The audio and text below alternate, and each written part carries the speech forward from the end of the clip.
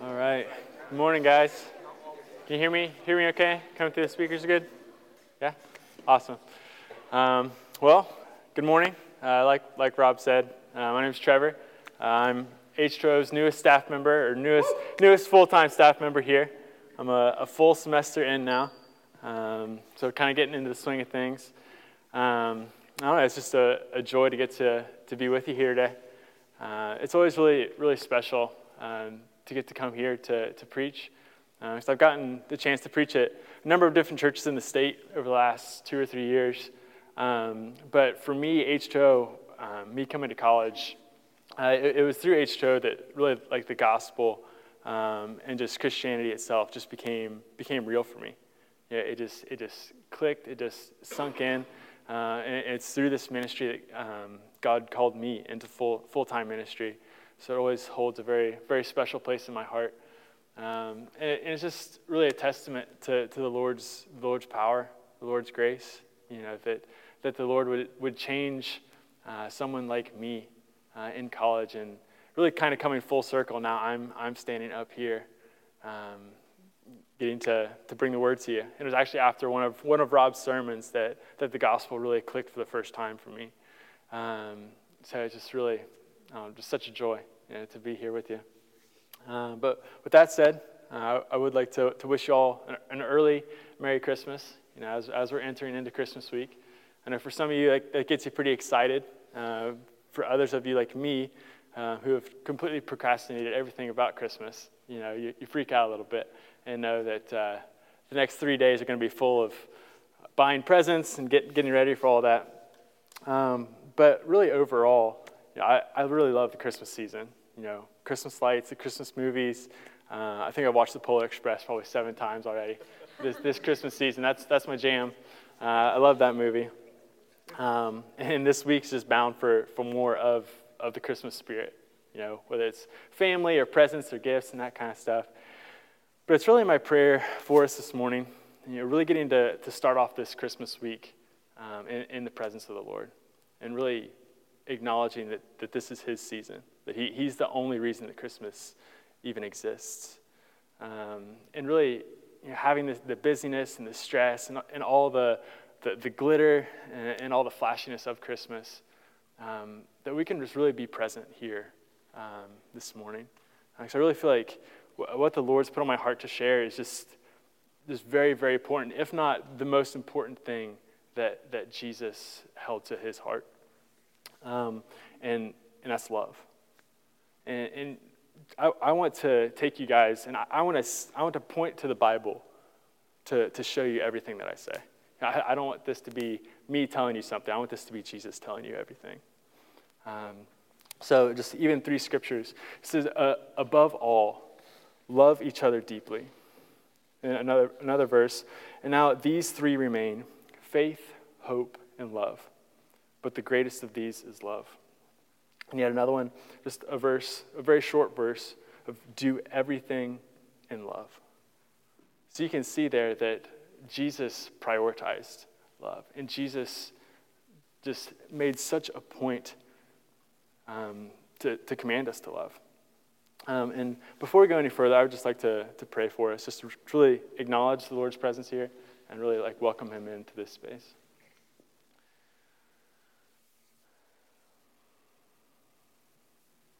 God, we thank you for being here with us this morning. God, thank you for the Christmas season. Jesus, thank you for coming. Jesus, thank you that we have hope. We have freedom. We have peace. We just have so much life because you came. And Jesus, I pray that it wouldn't just be the Christmas season that we acknowledge your presence and just embrace your coming, but we would do that 365 days out of the year. God, I pray you would just pour out your Spirit on this place, God, into our hearts. God, let the words I speak, God, be your words. God, let the things of you, God, penetrate our hearts and transform us and sanctify us. God, let anything that's not of you, God, just simply fall to the floor. God, I pray this in Jesus' name. Amen. So even when I say the word love, what's the first thing that comes to mind for you? You might think of the Cleveland Browns. For some reason, some of us love the Cleveland Browns. Right?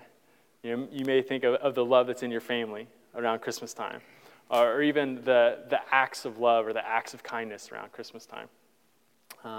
You might think of McDonald's and their tagline of "I'm loving it." There's so many different places that we see love in our own lives, and really our culture around us, we have just such a vast array and vast spectrum of love. Here in our culture, we love love. But really the dangerous part there is for all of us, we have different definitions of what we would call love, how we want to be loved, and how we would define love. So really this morning, I want to take these words of Jesus and really look at it in depth and see how he viewed love and what he expected of love. And after all, he is the creator of it, so he knows it the best. So the main scripture passage we're going to be looking at this morning comes from the Gospel of John, chapter 13. And it's verses 34 and 35. It's going to be up here for you. Just to give you some context, so this is Jesus speaking to his disciples right after the Last Supper. So just within a few hours of saying these words, Jesus would be arrested. And within 24 hours of saying these words, Jesus had already died on the cross. So knowing that his arrest and his crucifixion was right around the corner, you would think that these words of his would be some of the most important that he's ever said, because his time with his disciples is now limited. John 13, 34 and 35, Jesus says, "A new command I give you, love one another. As I have loved you, so you must love one another. By this, everyone will know that you are my disciples, if you love one another." This is such a deep passage. There's so much in this that we're gonna unpack this morning. And I just want to read it again here for you. "A new command I give you, love one another. As I have loved you, so you must love one another. And by this, everyone will know that you are my disciples, if you love one another." So to start off with this passage, I just want to direct your attention to even just the first 6 words that Jesus says here. "A new command I give you." Now this word command, I know that might make some of you a little uncomfortable, honestly. We love our independence so much. But really, brothers and sisters, I need you to understand this deep truth, and the Lord needs you to hear this too. That if you are a Christian, you and your life is under authority. Your life is under authority, meaning that your life is directed and guided by commands from an absolute authority. And that absolute authority is Jesus. As Christians, we declare with our lives that I am not my own. I am a commanded person from He who commands all things. And as Christians, we're not only just to look to Jesus for our salvation, but we are to submit our lives to Him as well. And whatever He says, because He is the Lord. As much as we try to be the Lord of our own lives, we are not the Lord. Jesus is alone. And I really don't want to sugarcoat this truth, but I think it's so easy to do for us. And I think we're often so guilty of living our life as if the things that Jesus said and the things that the Bible say are just suggestions of a nice life. That's simply not true, and we rob the gospel and we rob Jesus of his power. We're glory thieves. But you see, the Bible is a book of commands, and its author is He who said at the beginning of time, "Let there be light." And it was. Let the dry ground and the sea separate, and it happened. Let the dry ground produce vegetation, and it happened. Let the sky be full of stars, and it happened. All of creation heard Jesus at his word and immediately obeyed him. So who are we to think that we can choose what commands to obey and what commands to ignore from Jesus? And when we declare that Jesus is our Lord, we put our yes on the table to whatever he says, regardless of what it costs. We say, Jesus, whatever you say, I'll do it. Jesus, whatever you want, I will do it, because you are the Lord. And at the same time, this it's kind of a solemn start to the sermon. I'll give you that. But I want you to understand that all of the commands that Jesus gives us are for God's kingdom come. It is a very good thing that Jesus is our commander and we aren't our own commanders, because our ship would have sunk a long time ago. We know that Jesus is a warrior, an advocate of bringing the kingdom of heaven to earth, just as he prayed in the Garden of Gethsemane.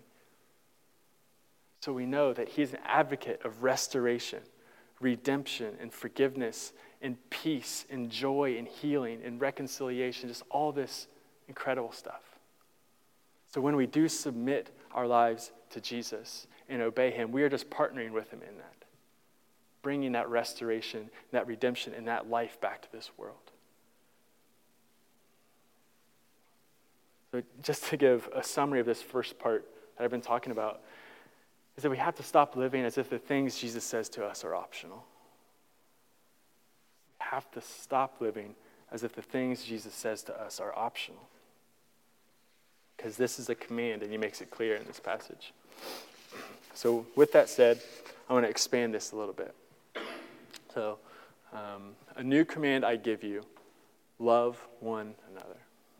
So at first glance, as I mentioned earlier, in our society, we love love.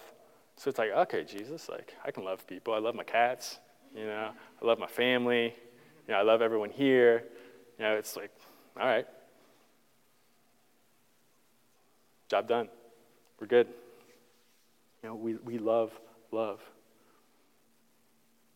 But as I mentioned also, this is dangerous, because if we rely on ourselves, or if we rely on the lens of our culture to interpret this verse, we are going to miss it. And Jesus, being the perfect leader that he is, he not only commanded us to love one another, but he defined the love that he commanded us to have. And this is the reason why I wanted to preface all of this with saying that we have to obey Jesus, because he is our commander, whatever he says. And to see the specific kind of love that Jesus commanded us to show, we have to take this text back to its original form. We have to take it back to its original Greek. And you may have wondered before why pastors do that. They'll take a passage. If it's the Old Testament, they'll take it back to Hebrew. And if it's the New Testament, they'll take it back to Greek, because those were the languages that those texts were originally written in. And it's really not to just flash some kind of knowledge when pastors do that. It's really because both of these languages, both the Hebrew and the Greek, give so much more depth. They give so much more detail to the verse. And just to give you an example, for the word praise in the Bible, in the original manuscript, there's these 8 Hebrew words, all meaning something totally different. Like, these aren't synonyms of each other. They're all their own thing. And every one of those 8 words get translated to praise in our Bible. So we don't see the difference between these words. Right? And in translation, it just loses some of its power. It just loses some of its depth. And like this word praise, love does the same thing. There's actually 4 different words for love in the Bible. And they're these. So we have eros, that first one, which is a romantic kind of love. A love you would see in a relationship, a love you would see in a marriage. We have philia, which is like a brotherly or sisterly love. We have storge, which is a love within a family, a love that's just there. You just have to love your brother because he's your brother. And then this 4th one is agape, where it's God's love. And we see this like in John 3:16, for God so loved the world that he gave his one and only Son, that whoever believes in him should not perish but have eternal life. That word loved there, like that is agape. That is when the word agape would be used in the scriptures to define God's love for us. And it's in this, when you really peel back the English and you look at the Greek, that you see why Jesus said this is a new command. Because again, like I said, in our culture, new command, it's like, Jesus, we love people already. You peel this back, and it's so new, and it's so revolutionary. Because when you look at this verse in its original Greek, the same word that Jesus uses to describe God's love for us is the same word he uses to command us to love. See this here. Agapeo, which is just a form of the word agape. So in other words, Jesus is saying, the same way God loves you, you love other people. So now you put yourself back in the shoes of Matthew and Peter and John and Bartholomew and all those guys. When Jesus says, I have this new command for you.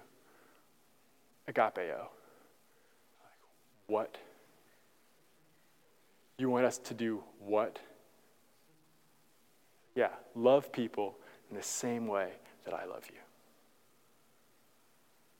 That's incredible.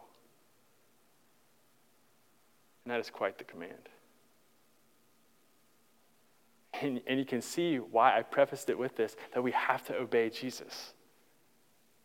Because for the rest of our time here this morning, we're just going to be looking at the life of Jesus, because Jesus is perfect love.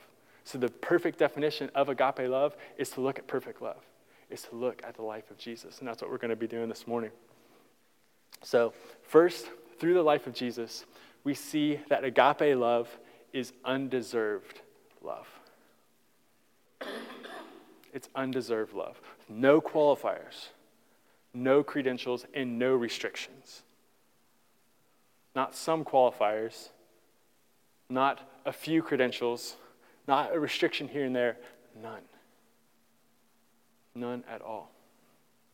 And the best way for us to see this kind of love in the life of Jesus is for us to really take an honest look at our own lives. And in Christian settings such as this, like a church service or a Bible study or a worship night, you hear all the time, God loves you, God loves you, God loves you, God loves you, God loves you. And that's a good thing. I'm glad that's the case, because that's the truth. And I don't want you to doubt that. But I think sometimes, if we don't really think about it, we start to build this belief that we are actually entitled to God's love. That I'm a human. Like, God loves me, duh. That's not the case at all. Because it's really a miracle that God loves you and God loves me. And I think it's really, really sobering for us to really dive into this and see why it is a miracle. And I'm sure this will probably even deepen your thankfulness and your awe for God. So I want you to raise your hand if you've ever committed a sin in your lifetime, ever. Okay, correct. All right. So we've all confessed in the presence of each other, in the presence of God, that we've sinned. Got that out of the way. So keeping that in mind, just for now, I don't want you to dwell on your sin, just for now. I want to direct your attention to chapter 12 of the Gospel of Matthew. And it's going to be Matthew 12, verse 39, actually. So this is something, giving you a little bit of context. This group of Pharisees comes to Jesus. They're like, Jesus, we don't believe you are who you say you are. Show us a sign. Prove yourself to us, which is a huge no-no. You don't demand Jesus to show you a sign. Cardinal sin. So this is Jesus' response to them. A wicked and adulterous generation asks for a sign, but none will be given it except the sign of the prophet Jonah. So they come to Jesus, demand a sign. Jesus ain't happy about it, right? He says a wicked and adulterous generation asks for a sign. And there were a good chunk of time in my life, I would read this, like, that is such a weird time to bring up adultery. Like, you're asking for a sign. It's like, oh, yeah, you go sleep with people. It's like, Jesus, bro, I'm trying to follow your thought process, but what's going on here? You know, but I couldn't figure it out, so I was just like, okay, Matthew 12:40, here we go, you know. But one day I was reading it and it hit me. And it broke me. Because Jesus knew what he was saying. Imagine that. That adultery was happening, but it was really pointing out something so much deeper. Saying, you know, when you sin, you are cheating on your love relationship with God. Because I think so much of the time we look at sin as just like a bad habit, just something to cut out of our lives. But here, I think Jesus kind of pulls back the covers and shows how deep and how painful God is, or how painful sin is for God. You know, just a little over a month ago, Susie and I got married. And I think about that in light of this verse, that if Susie would go and cheat on her love relationship with me, you realize how deeply that would hurt? How much that would crush you?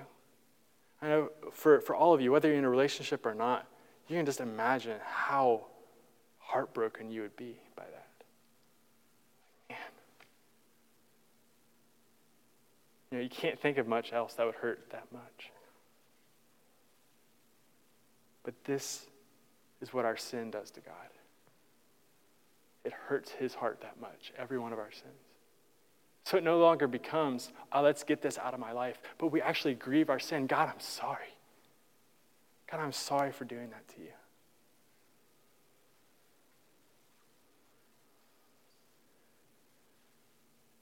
Yet the scriptures tell us in Romans 5:8 that God demonstrates his own love for us in this: while we were still sinners, Christ died for us.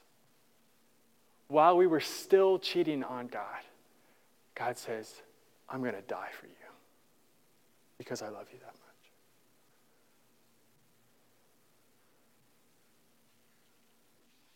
You don't deserve God's love. We cheat on God all the time. But God loves us anyway. While we were still enemies of God, Christ died for us. While we were telling God with our actions that we hated him, Christ died for us.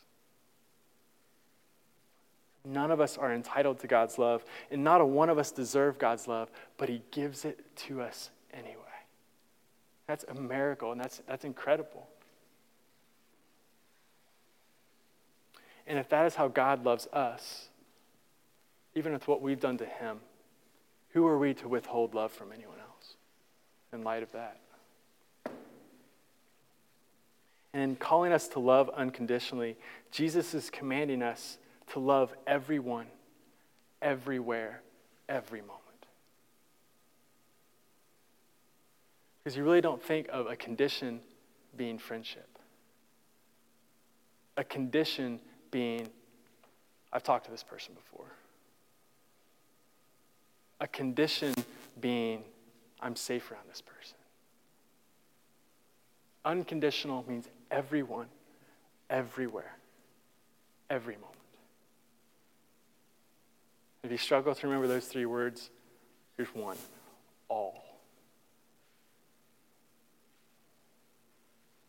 Because it's oftentimes the people that are most difficult to love that need love the most. And Jesus even speaks to this on us really giving what Jesus has given to us in Matthew 18 in the parable of the unmerciful servant. And I'm going to read that for you here. Jesus says, "Therefore the kingdom of heaven is like a king who wanted to settle accounts with his servants. As he began the settlement, a man who owed him 10,000 bags of gold was brought to him. Since he was not able to pay, the master ordered that he and his wife and his children and all that he had be sold to repay the debt. At this, the servant fell on his knees before him. 'Be patient with me,' he begged, 'and I will pay back everything.' And the servant's master took pity on him, canceled the debt, and let him go. But when that servant went out, he found one of his fellow servants who owed him 100 silver coins, very much less. This dude owed 10,000 bags of gold. Now his servant owes him 100 silver coins. He grabbed him and began to choke him.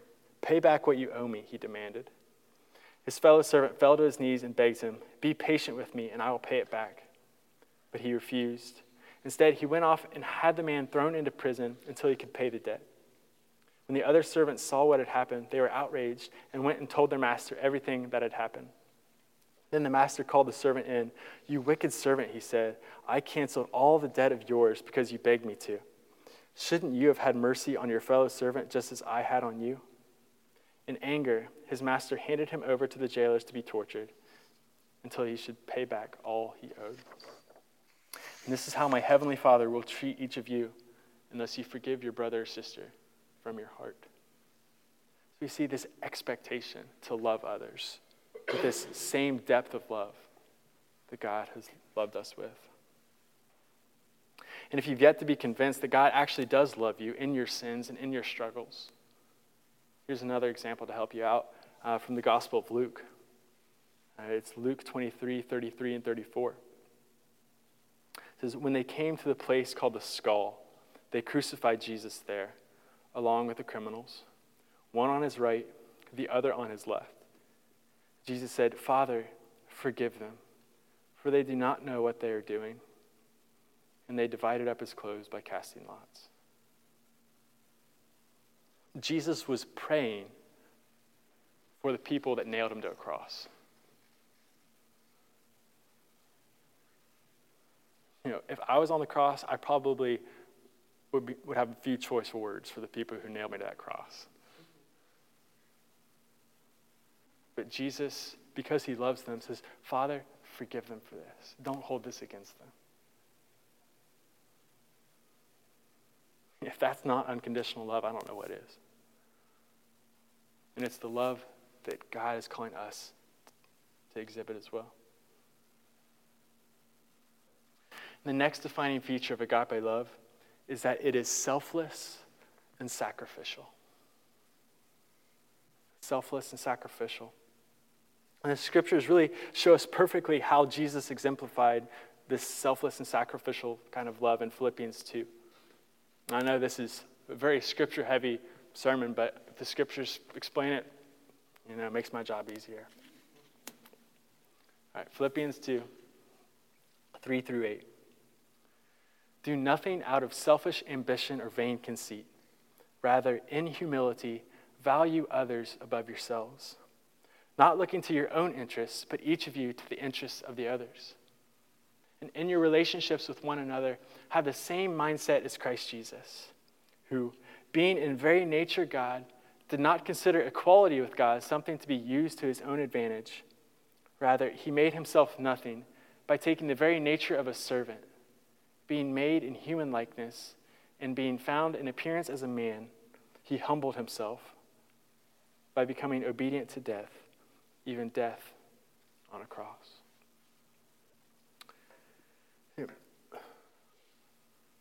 Our culture and our society really opposes the kingdom of heaven in so many things. And really blocks the kingdom of heaven in so many things. Because we live in a society here in the Western world that tells us our entire lives to strive and work hard towards building up our own kingdom and our own pleasures and our own success, and to take care of ourselves first. But this is the exact opposite of what the scripture's saying. You don't see that from Jesus. This is times where Romans 12:2 really applies. Do not be conformed to the pattern of this world, but be transformed by the renewing of your mind. Then you'll be able to test and approve what God's will is, his good, pleasing, and perfect will. We are presently in this world, but as Christians, we are not of this world, and this world is not our home. We are citizens of heaven. And we have to guard our hearts and our minds and our beliefs against what the worldly culture around us says. Jesus was the most prized possession in heaven. Nothing and no one like him. the King of all kings, the King of glory, yet he willingly chose to come to earth, taking the form of a humble human servant, and although he was perfectly innocent, he took the punishment that you and I rightly deserved because he loved us with a sacrificial love. That he brought himself down to our level for love. See, agape love says you love others even when it hurts. You love others even when it's inconvenient for you. You love others even when it costs you, and you value the interests of others above your own. And if I may be so bold with you this morning, if Jesus had not made it clear to us that one of the characteristics of agape love was that it was sacrificial, we would never love. Because we get so caught up in the busyness of our own lives.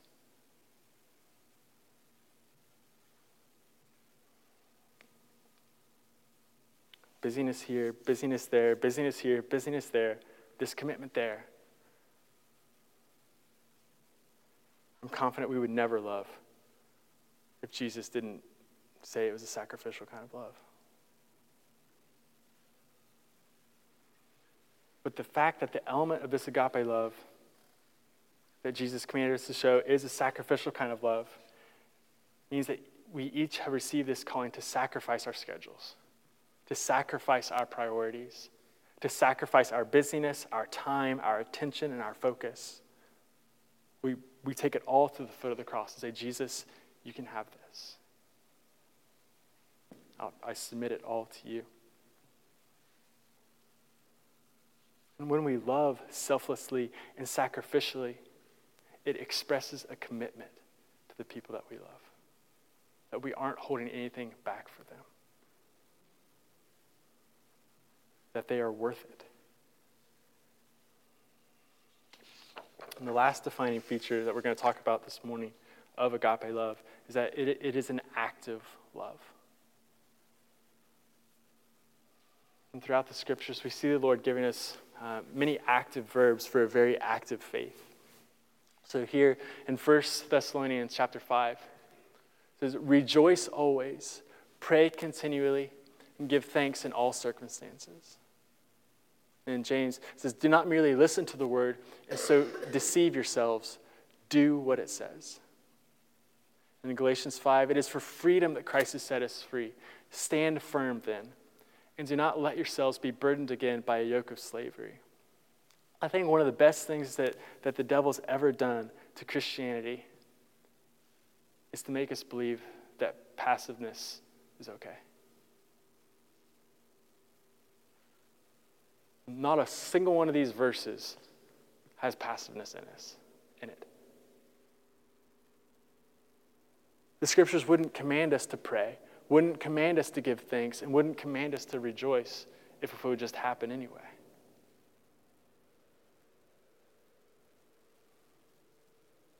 Our faith is made and is meant to be a very active faith. And this same concept holds true for Jesus' command for us to love one another. And one of the men that would have been present when Jesus originally gave the new command to love was the Apostle John.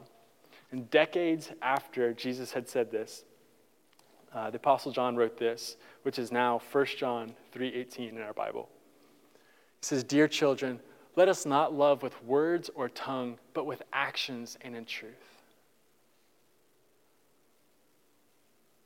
Let us not love with words or tongue, but with actions and in truth. Because, brothers and sisters, we can say we love people all we want. We can genuinely believe in our hearts that we love people. But if we don't actually do it, what's the point? You might as well not love people at all. And it's my prayer that we would actually be people who go out into the world, into our workplaces, into our classrooms, to our neighborhoods, to our own homes. And we would actively look for ways to love people and be intentional about it. in one of his books, a pastor that I really look up to named Francis Chan. I know some of you may be familiar with him as well. Asked the question. It was a very, very convicting question. I wanted to give it to you as well. He said, do you know that nothing in your life matters except loving God and loving the people he has made? Or do you know that nothing you do in this life will ever matter unless it is about loving God and loving the people he has made? And your heart may start giving you some resistance about this. Like, my job's important. My school's important. It's not why you're there. You are at your job to love people. You are in school to love people. You are in your neighborhood to love people. You are there to prioritize and to bring the kingdom of heaven. You are there to be an ambassador of Christ. Everything else is just other. This is your primary calling. We have to be intentional and active about it. We have to be a church that wakes up. We have to be a church that really takes hold of these commands and runs with it. Because when we were dead in our sins and our shame with no way out, we were screwed. We were sinful. God was perfect. There was nothing we could do about it. That Jesus came and sought us out. And there are people in your classes, in your workplaces, in your own home, and in your neighborhood that are just waiting to be sought out by your love and that need that love. So let's be a people that actually goes out with this love and actively loves them where they're at.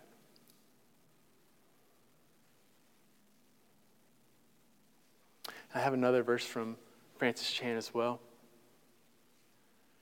He says, so many people won't do anything unless they hear a voice from heaven telling them precisely what to do.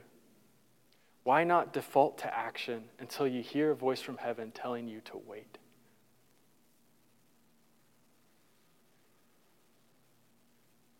If you're waiting for that voice from heaven, this is it.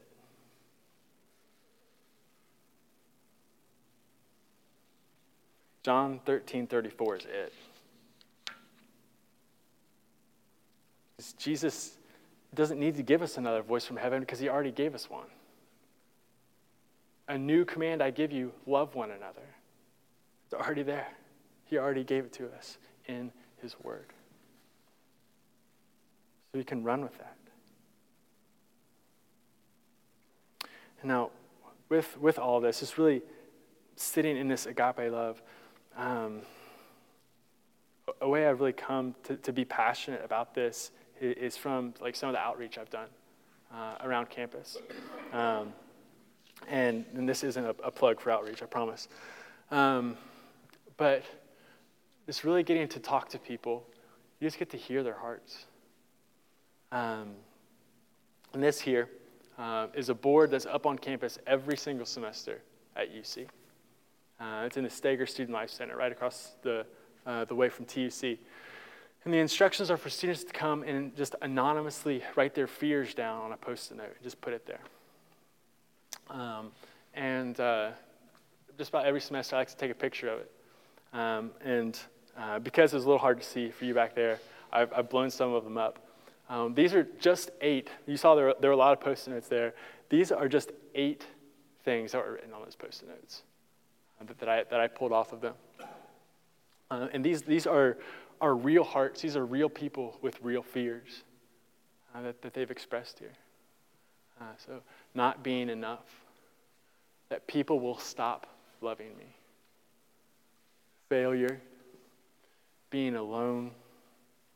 Giving up on myself. Getting rejected. Never finding love. Never being happy.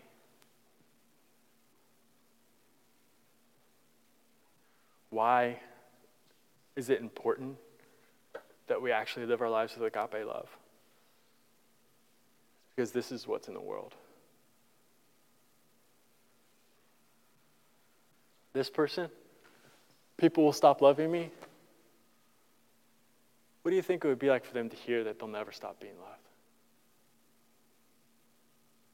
What do you think it would be for them to have the assurance that this person will never stop loving me? I don't have to do anything to earn it. I'm loved because they care about me. I'm loved because I'm valued. Never finding love, this person has never experienced love.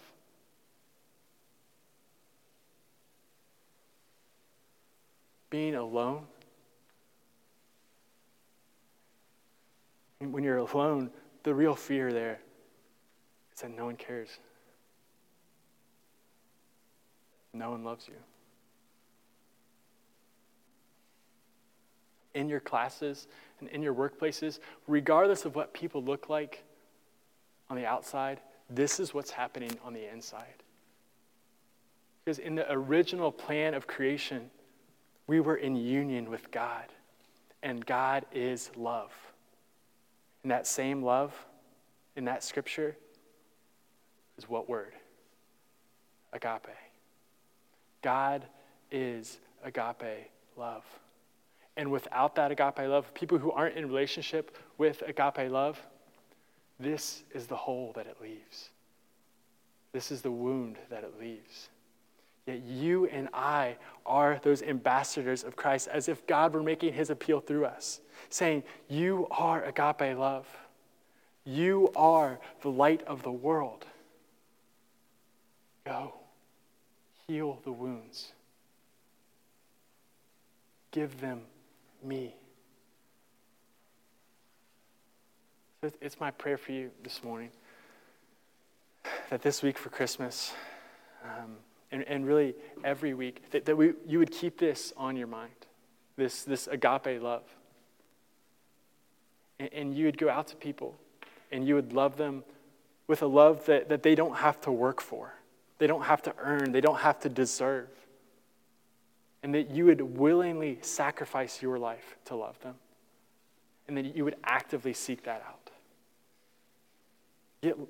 Ask someone to get lunch. Listen to them.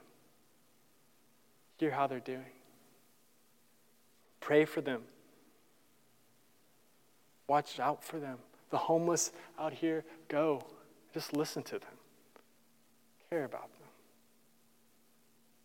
You know, I could give you a bucket list of ways you can love people, but you know.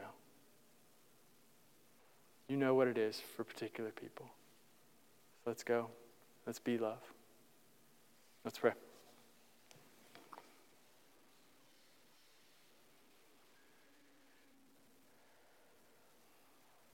God, thank you that you are our perfect role model. God, thank you that you have given us your Spirit. God, thank you that in the way you've designed things to operate, that God, we reflect who you are. So God, that we reflect love into this world. God, break our hearts for what breaks yours. God, give us hearts of love. Give us compassion for the people who are locked down by fears of being alone forever, of never finding love, of never being good enough. God, let us meet those fears, God, with your love, with agape love. And God, I pray that this wouldn't just be another sermon that we hear and it sounds good for a little bit, but nothing actually changes. God, I pray that the workplaces and the classes and the homes and the neighborhoods that are represented in this room this morning, God, would be changed by your love. God, they will not be changed by your love unless we take that love there.